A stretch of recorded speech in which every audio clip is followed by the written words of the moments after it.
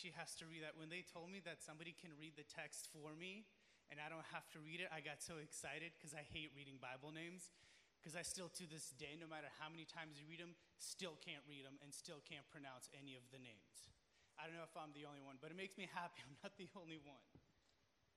I love this story. I love this story because it shows the humanity and the weakness of some of the most amazing characters in the Bible. Some of the most amazing humans that ever lived. Who knows what Elijah did right before this text, in the chapters right before? Who remembers the story? Huh?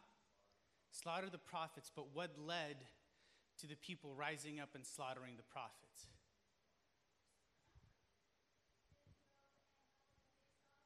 Yeah. Yeah, he had a face-off, or like Mark said, a fire. I love the idea that this guy, Elijah, says, you know what? Let's have a face-off. You pray to your God, I'm going to pray to my God. Let's see who can burn each other's altars. He drains his with water. He's like, you know what? This is not enough water. Let's get more water. Floods his altar. It gets destroyed. Completely gone. Obliterated. He witnesses a miracle. It gets everybody so excited that they go and slaughter prophets and tear down idols. And right after that, witnessing a miracle, what is the next thing the Bible tells us? He gets scared. Right after a miracle, something miraculous and wonderful and amazing, he gets scared because of Jezebel. And so he runs away. Which shows us that it's okay to be scared. It's okay to be broken. It's okay to be worried. And that's kind of where my topic is going to be about today. When I was offered the opportunity to preach, and I was talking with a person, and this topic kind of came up. So some of you, if you went to Bible school camp, this will be somewhat of repetition for some of you. Those of you who've been in Bible school for a long time, some of this will also be somewhat of a repetition, but repetition never hurt anybody. So the topic is going to have to do with mental health. Because mental health is really prevalent in modern day society. Whether it's on social media, whether it's actually in real life, especially those of you who plan going to college, you're going to encounter a lot of it. We're already seeing a lot of it in high schools. Some of you might actually be struggling with your own mental health. And it's not very often we hear, well, how do you deal with it? Right? How do you approach it? How do you talk about it? In this story, though we don't see the word mental health, we don't see the word depression, we do see symptoms of Elijah's mental health and depression and problems that he struggled with. And we'll kind of break that down. But first, this is my goal. I want to make sure that you guys leave today knowing it's okay to be broken. It's okay to be hurting.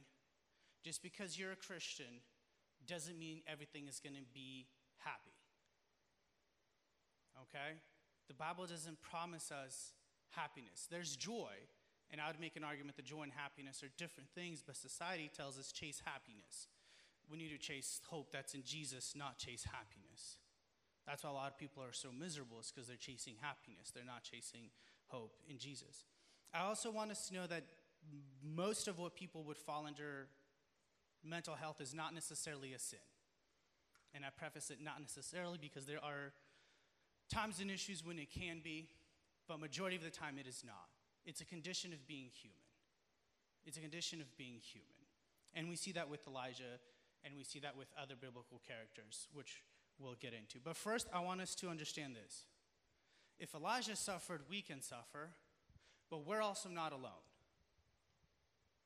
We're not alone in our mental health struggle. So I want to read a few statistics.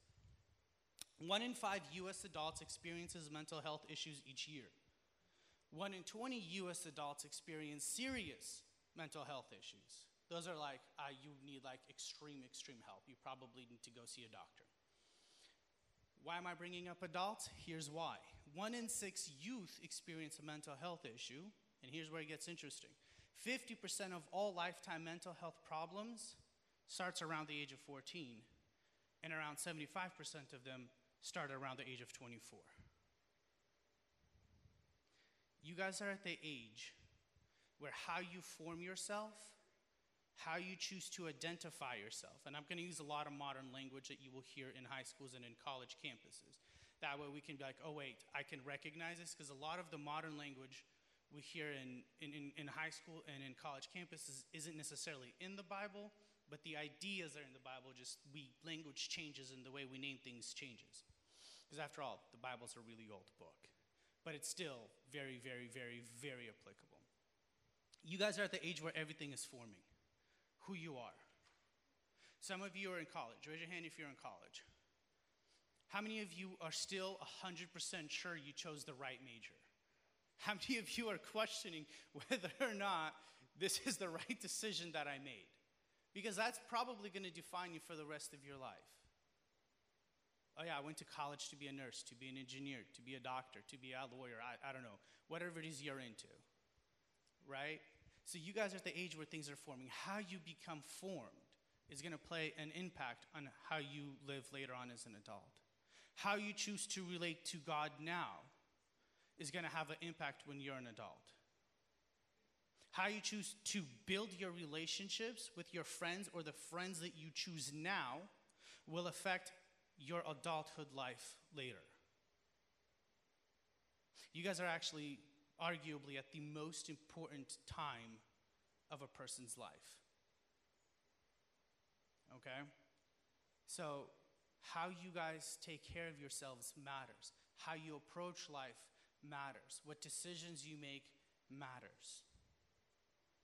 Two of the most common things when people think about mental health is depression and anxiety. So let's give us a few statistics on depression and anxiety. 1 in 8 teens have or struggled with depression. So let's count off. So 1, 2, 3, 4, 5, 6, 7, 8. And if we keep going, statistically, we have what, 5, 6, 7, 8 people in this room alone? Statistically. Now, depression isn't just sadness, but we're not going to define depression. This is for mental health. But it's not just sadness. It's much more that, and it's much more complicated, and there's a lot of hope for it. And a way out of it is by hope, not happiness. There's a correlation between social media appearance and growth of depression and suicide, primarily in teen girls more than teen boys, but nonetheless still there. 15% of people with major depressive disorder commit suicide. So out of our every 8, 15 statistically commit suicide. So you see that you're not alone. Anxiety, roughly 31% of teens, 13 to 18 years of age, suffer or had suffered from anxiety. Anxiety can lead to other serious issues and problems. Anxiety is kind of like a gateway to mental health issues. Once you have one, it's very easy to get another. Roughly 40 million adults in the US suffer from anxiety. Did you guys know the Bible has a lot to say about anxiety, depression, and how to deal with it, how to go about it? Notice in the story of Elijah, not once did God say, "You're a sinner." Elijah literally said, "Hey, God, kill me." Who else in the Bible said, "Hey, God, kill me? I wish I could die"? Job. How many of you read the book of Job? How many times has he mentioned the idea of it's better to die than to be born? We call that suicidal ideation today. That's a modern language, right? So here's the issue that you guys are going to see real quick. A lot of times when we're using language today, it doesn't exist in the Bible, but the idea does. In that story, whether it's Elijah or whether it's Job, not once did God say, "Hey, you're wrong for thinking this way." God meets the broken person in their brokenness and addresses the root problem. He didn't condemn them, but he provided healing and peace and a solution and a way out. I bring this up because you will encounter someone who's struggling with some sort of mental health issue. how you behave yourself, what jokes you are making regarding about it, can be the difference between someone being saved by Jesus or someone going away from Jesus. We make a lot of jokes. The Bible tells us, be careful about what jokes you're making, especially if they're jokes about pain and hurt and suffering that people are experiencing in life. So you're not alone. You are not alone. Notice what Elijah did. He got scared. What's the first thing he did in the story? He left his servant and ran away. Did you guys catch that part when Angela was reading? Where Elijah left his servant, his companion, his friend, the person who was there to help him. He leaves him and goes away. And when he's away, he starts getting thoughts of, why am I alive? I'd rather die. The Bible says the devil's like a prowling what? Lion. How do lions hunt? Do they go for the crowd and they go like, oh, there's a pack of zebras or whatever you call the collection of zebras. Let me go for the one right in the middle. I'm just going to jump over all the zebra. Or does he go for the one that's at the very behind alone? The lion always goes for the one that is alone. Mental health, problems, depression, anxiety, loneliness, whatever, wants you to be alone. When you are alone, it is easier to devour you, to consume you. Don't allow that to happen.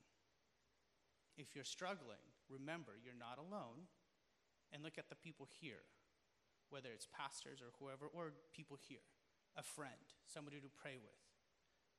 Don't be alone. Don't allow depression, anxiety, etc., to let you to be alone, because that's what it wants you to be. So I've been using the word mental health a lot. I know there's a lot of definitions, but just so that we're on the same page, let's quickly define what it is and kind of what it looks like. Mental health is the emotional, psychological, social, and spiritual well-being of a person that affects how one thinks, feels, and acts. It also helps to determine how we handle stress, relate to others, and make choices. I'll read it one more time so that we're all together.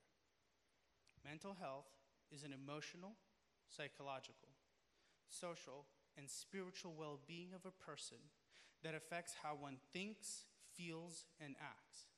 It also helps to determine how we handle stress, relate to others, and make choices.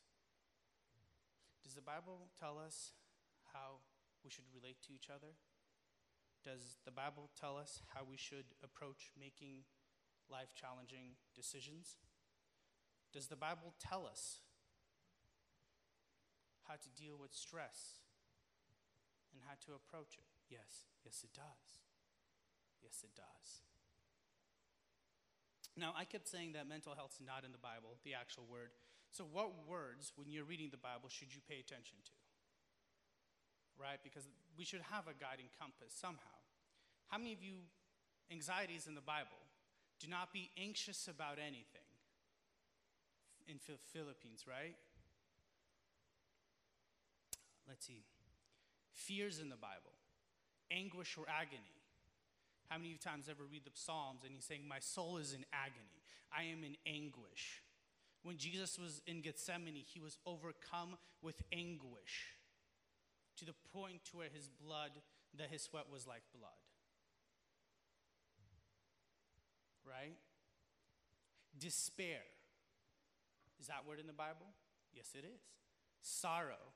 I am discouraged, weary, downcast, distressed. And the Psalms over and over again, my soul cries out day and night. It's literally, I'm crying every single moment of the day. These words are in the Bible. We can group that into the idea of mental health, of pain that people are experiencing. So what are some other things other than anxiety and depression that we can categorize under mental health? Because here's the distinction I want to make. There are psychiatric problems, say multi-personal personality disorder, attachment issues, schizophrenia, whatever. Then we have mental health problems. Slightly different, not exactly psychiatric. There's some overlap, but not exactly the same. One, definitely, you should go see a doctor. Plus Jesus. One Jesus can solve. I mean, Jesus can solve whichever, but sometimes Jesus says, go see a doctor. So anxiety, depression, we got those two. A lot of people within the Slavic culture, once they hit a specific age, struggle with loneliness and singleness, and it becomes an all-consuming part of their mental, psychological problems that they're facing, singleness and loneliness. Anger, guilt, fear, self-esteem or feeling inferior, grief, and addictions. Those are some of the things that would fall under the category of mental health that can consume us and lead us astray, cause us to go down a dark path of brokenness and sorrow. Right? Let's, for example, bring the idea of singleness and loneliness. Did you guys know the Bible says some of you are gifted a gift of singleness and some of you were made specifically to be single? Now, majority of you people, that's not the case. That's not the case. But even Jesus talks about it. Did you guys know that Jesus even mentions that? But here's the thing. We live in a culture where we have a lot of cultural pressure to get married. We define whether or not you're a man or a woman based on whether or not you are married. You're not man enough till you're married. Once you're married, you're not a man enough till you have kids. And you're not man enough compared to the guy who has 14 kids while you have one kid. It's almost like a competition. It's almost like we took capitalism, added it to marriage, and said, hey, who can have the most and the best and the biggest and the whatever. And that leads to cultural problems of I'm no longer good enough because I'm still single and I'm 25. But guess what? The Bible says, who cares? That's not the primary problem in your life. That shouldn't be a problem in your life. With Jesus, you have Jesus.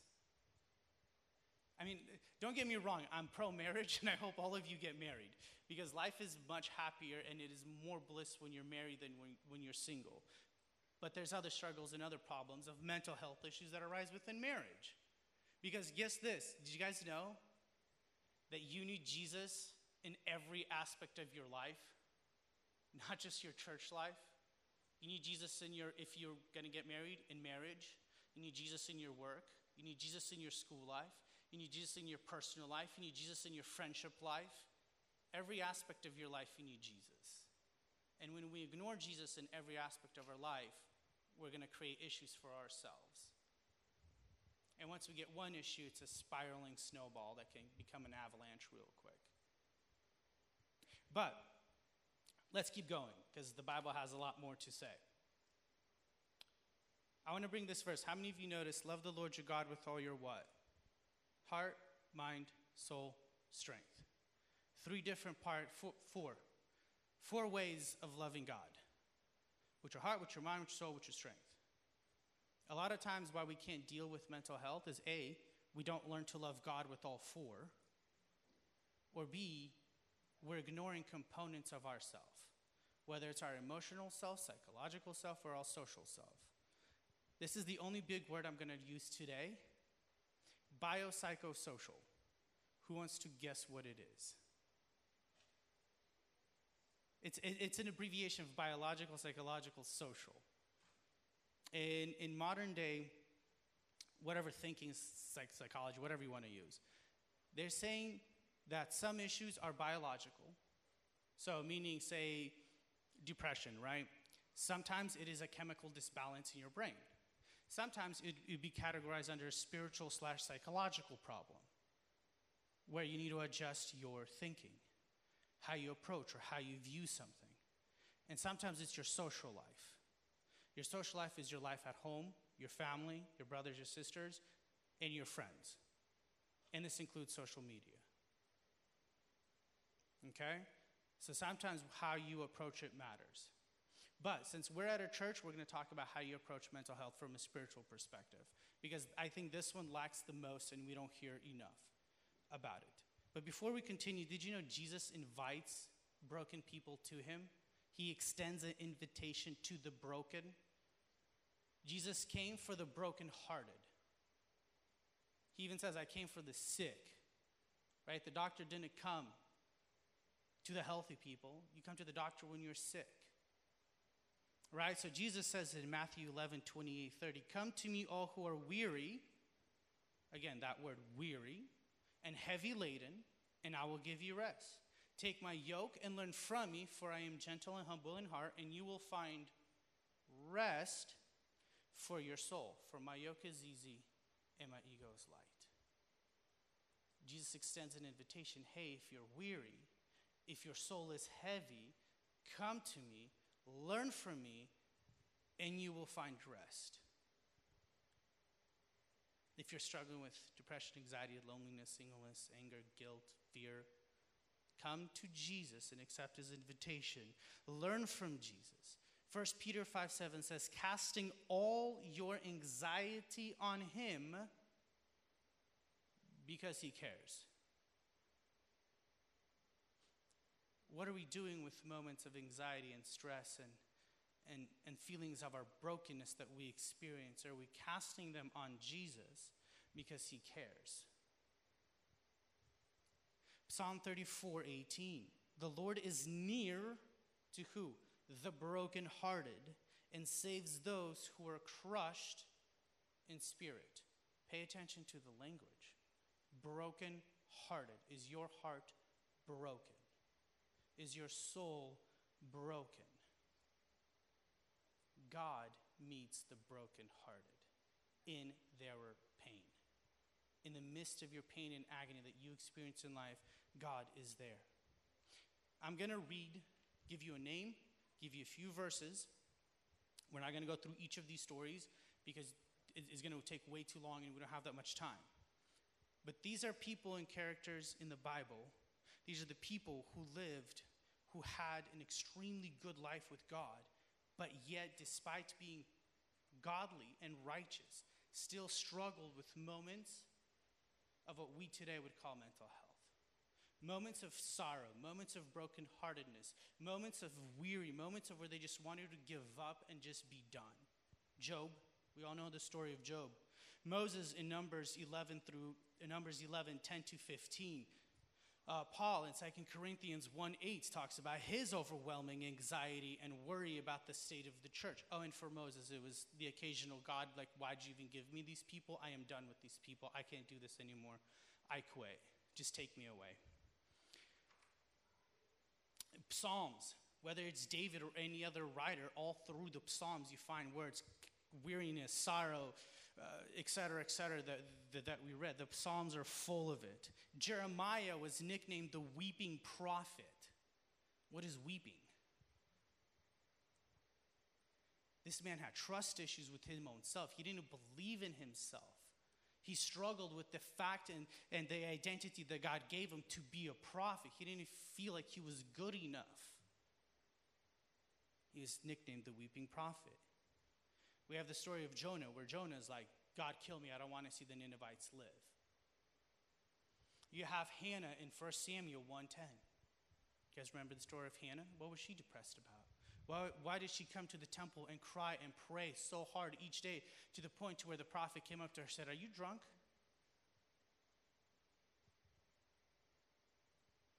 Imagine to cry in a church to the point to where somebody says, are you okay? Do you need help? We read the story of Elijah, 1 Kings 19, 1 to 18. And what about the story of Naomi? So overwhelmed by grief that she changes her name.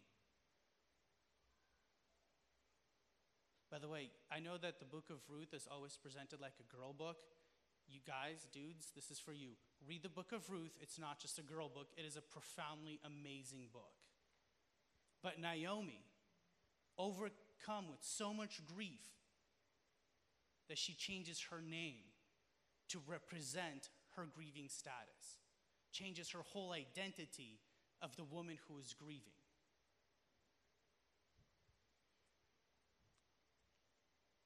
So these are examples that we have in the Bible. And I wish we could like go into each of their stories and see how each one dealt with it and how God came and met every single one of those people in their journey, in their life. Like for Naomi, she had Ruth. That's what makes it amazing.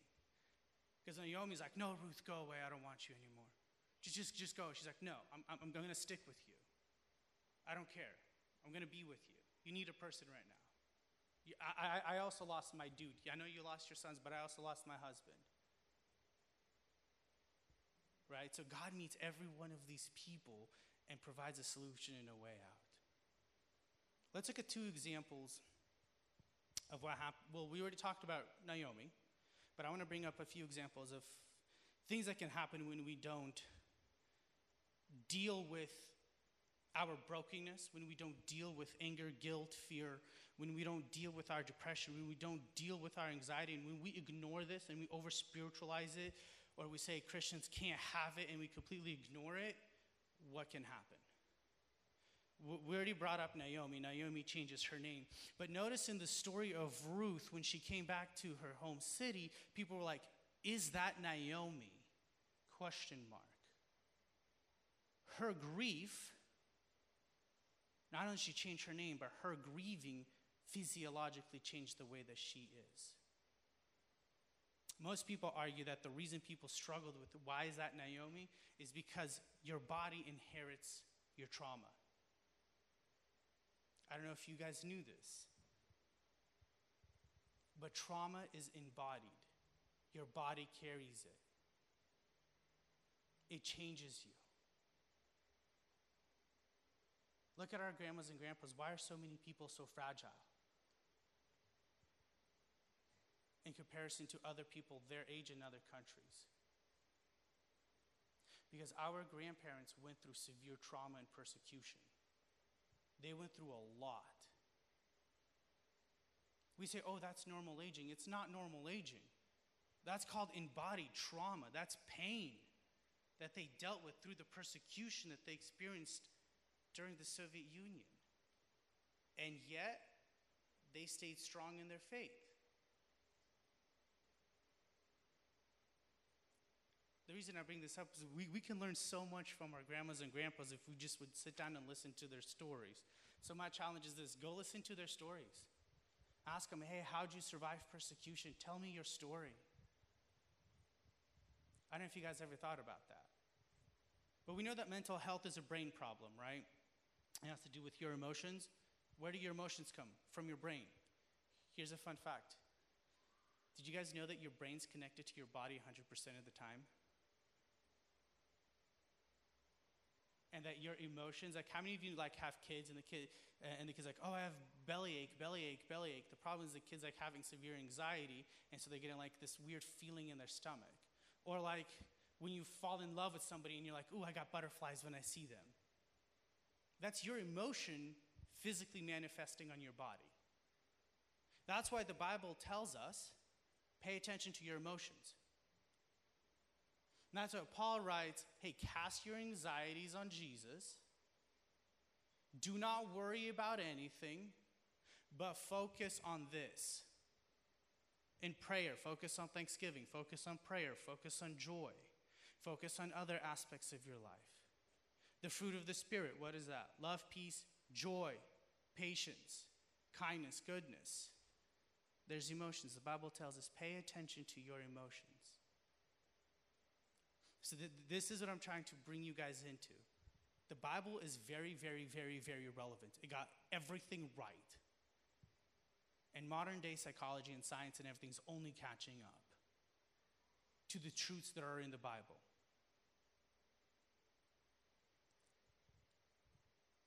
So, Naomi. Grief changes her. What about Judas in Matthew? You guys all remember Judas? What did he do? What is he famous for?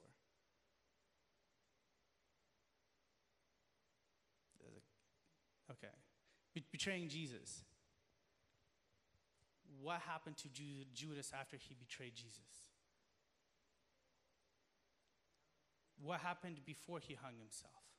In between betraying Jesus, Judas hanging himself, the Bible says something happened to Judas. What was it that happened to Judas? he felt remorse. Another word for remorse is guilt. He was so overcome with guilt and shame, remorse, that it consumed him. It consumed him. We can all agree Jesus could have forgave Judas. But yet Judas was so consumed with this pain that instead of coming to Jesus, he kills himself. Are you allowing your weariness, your brokenness, your anxiety, your depression, etc., to consume you? Are you ignoring it? Please don't ignore it. There is a way out, and Jesus provides a way out.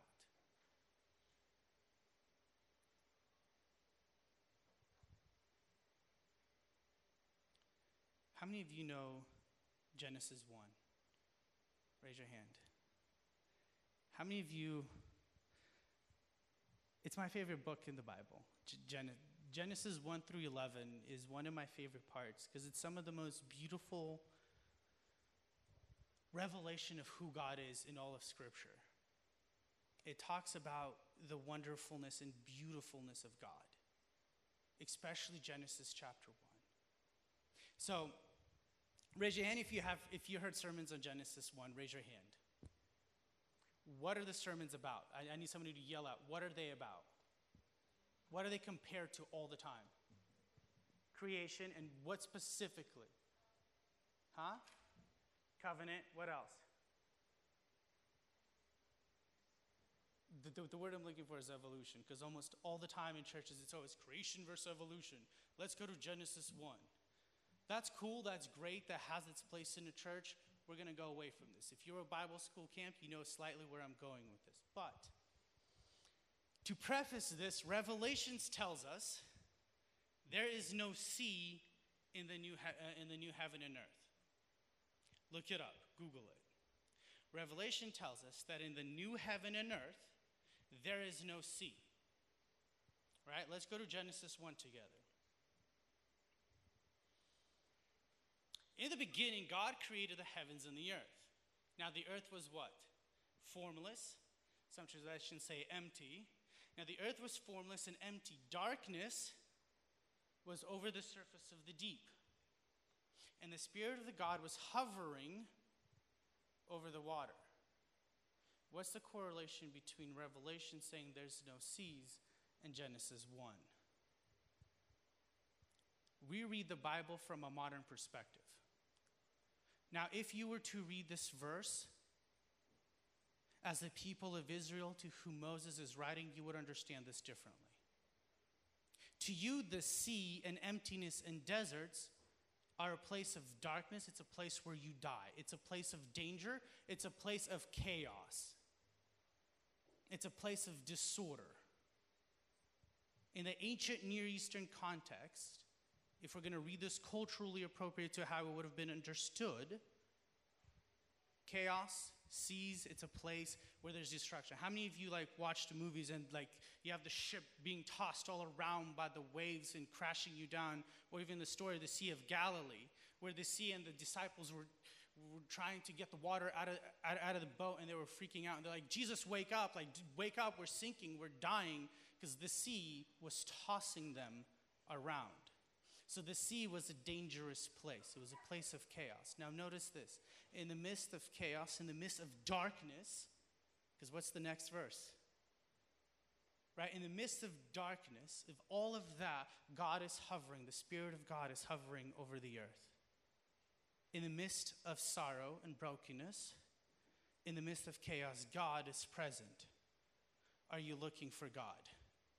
So the next verse, I'm going to say, and God said, let there be light, and there was light. So he separated light from darkness. If we keep going, we're not going to read the whole chapter because of time. What happens on day 2? God then separates water and sky. What does he do on day 3? He separates more and creates land. So the first 3 days, out of chaos, he's separating the darkness away. And he says, and it was the first day, and it was good. It was the second day, and it was good. And it was the third day, and it was good. So when you're reading this, you're seeing that the God that you're worshiping is creating out of darkness goodness, beauty, and light. If we keep going on verse 4, day 4, 5, and 6, each correlate to day 1, 2, and 3. It's called poetic symmetry. So on day 1, it was light. On day 4, God fills that light by creating the stars and the moon and the sun to govern night and day, that he previously separated. And he said that it was good. On day 2, he made the sky and the water. On day 5, he made the fish and the birds to fill what he separated. And it was good. On day 3 and 6, he makes land.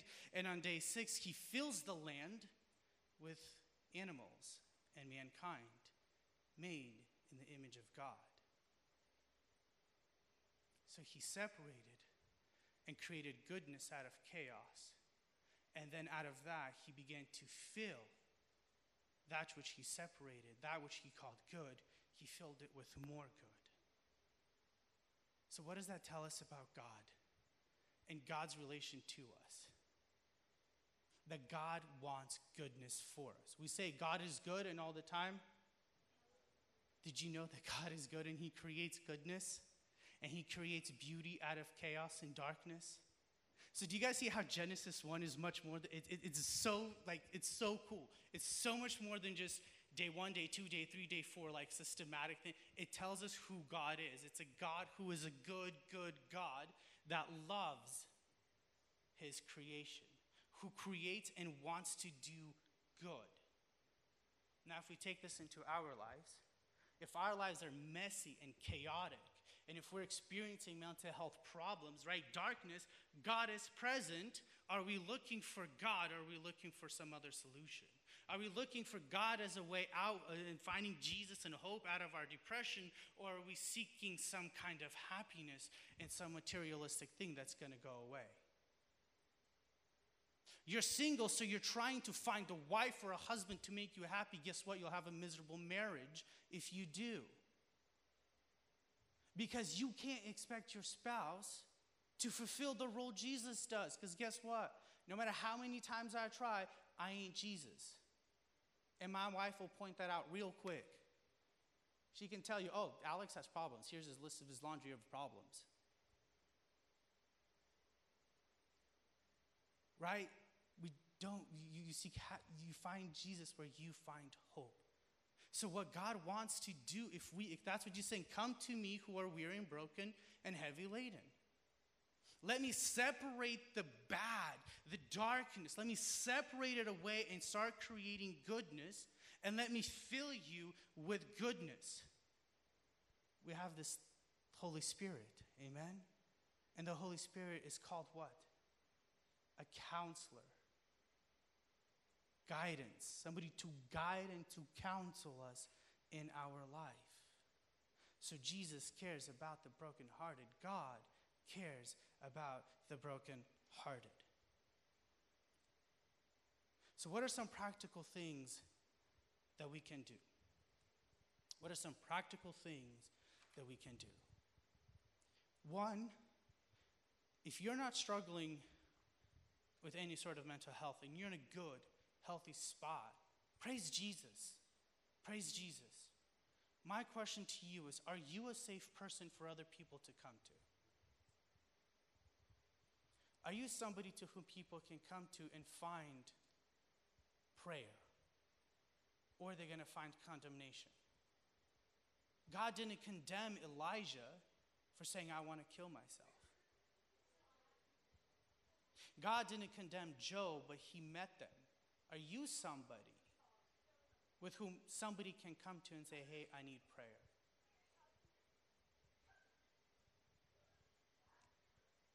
So the first thing we need to do is come to Jesus and accept Jesus' invitation. The first step is to come to Jesus and accept Jesus' invitation. The second thing is prayer, but specifically prayer in the form of lamenting.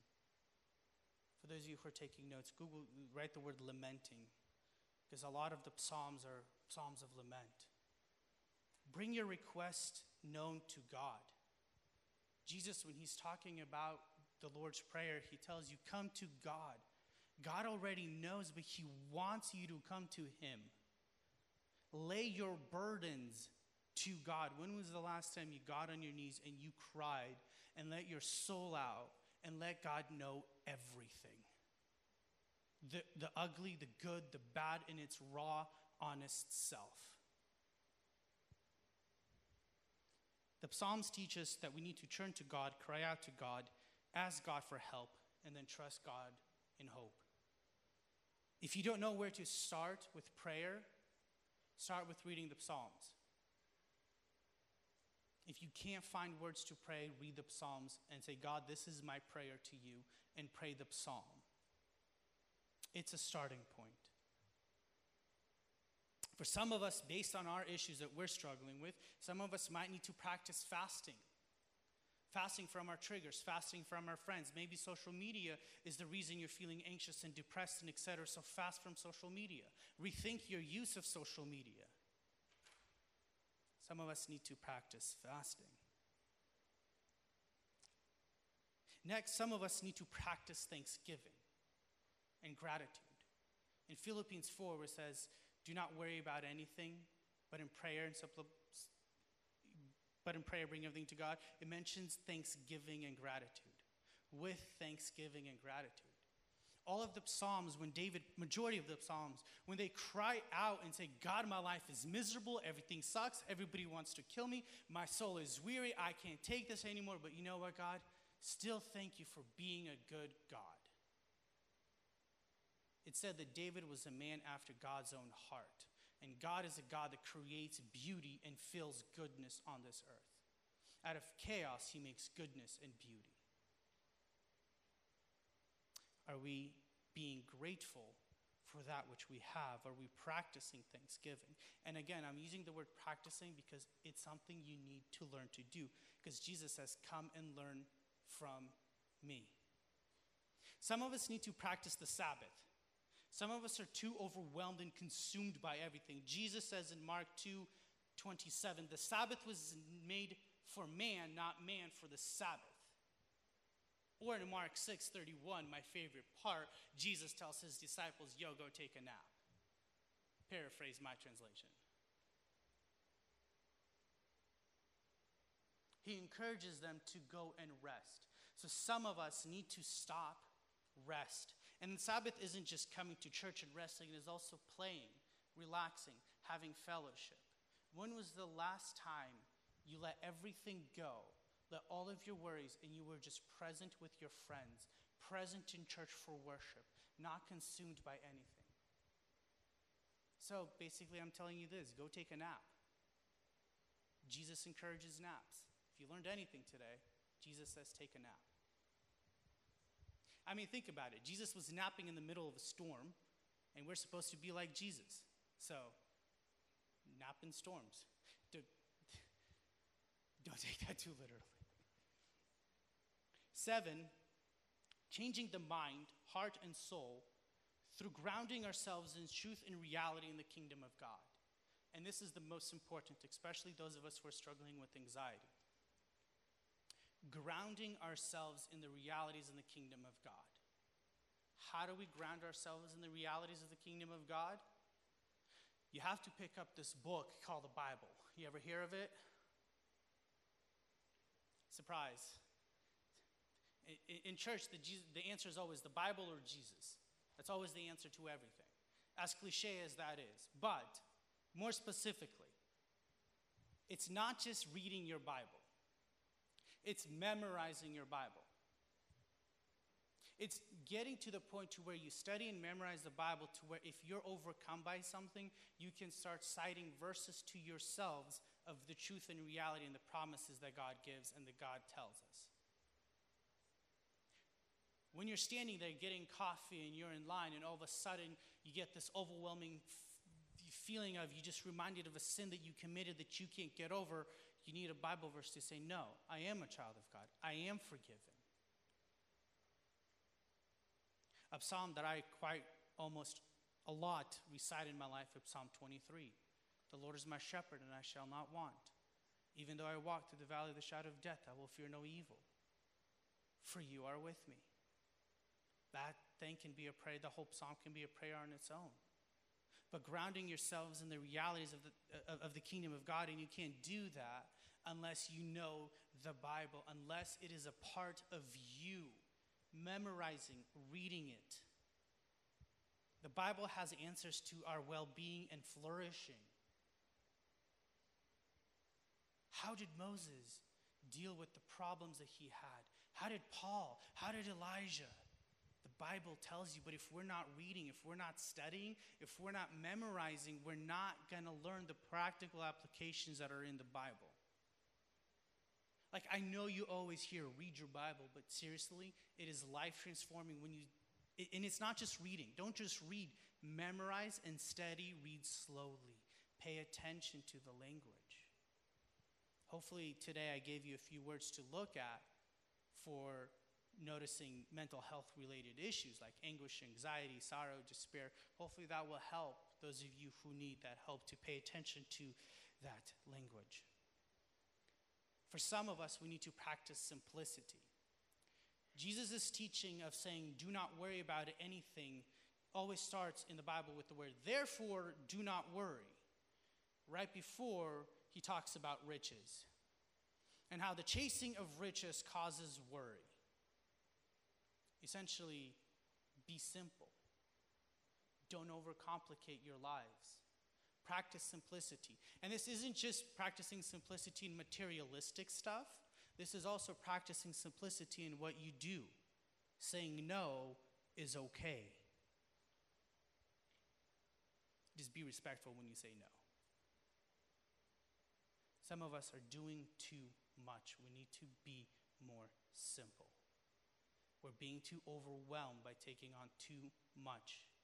Some of you are carrying burdens that you shouldn't be carrying. Don't do God's job.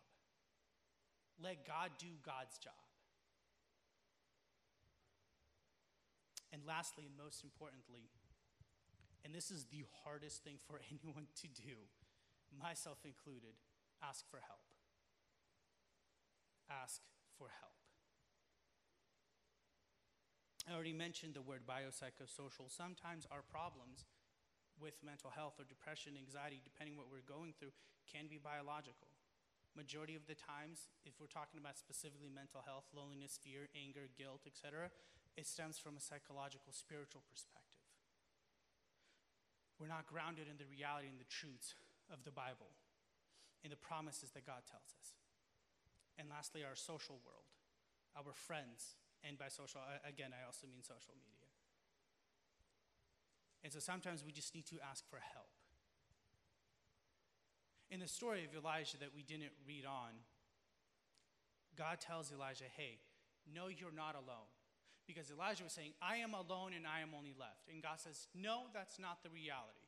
The reality is this, you are not alone. And then he says, I will give you a new servant, a new person to go and walk with you so that you are not alone. So you have somebody to help you. So you see how he starts, leaves his servant, poor guy, we never hear about that guy again, and he gets a new servant at the end, and God grounds him in the reality of your perception is that you are alone, the reality is you are not alone. And the most important thing that I want to notice in the story of Elijah, was God in the earthquake? Was God in the fire? Where was God in the story of Elijah that we read? It was in the whisper of the wind. You can't hear a whisper in the wind if you're too overwhelmed, running around too loud. If all around you is earthquake and chaos, you need to stop, pause, listen for the whisper. Listen for the whisper. So I encourage you, ask for help if you need help. There's leaders here at youth, there's leaders at church. Ask for help. It is not weak. The weak person does not ask for help. The strong person asks for help. No matter how much society or culture wants to tell you, the weak do not ask for help. It is the strong that ask for help. So, y'all, you're one in whom Christ dwells and delights, and you live in his unshakable kingdom. Every single one of you. You are one in whom Christ dwells and delights, and you live in his unshakable kingdom. Amen. Let us pray.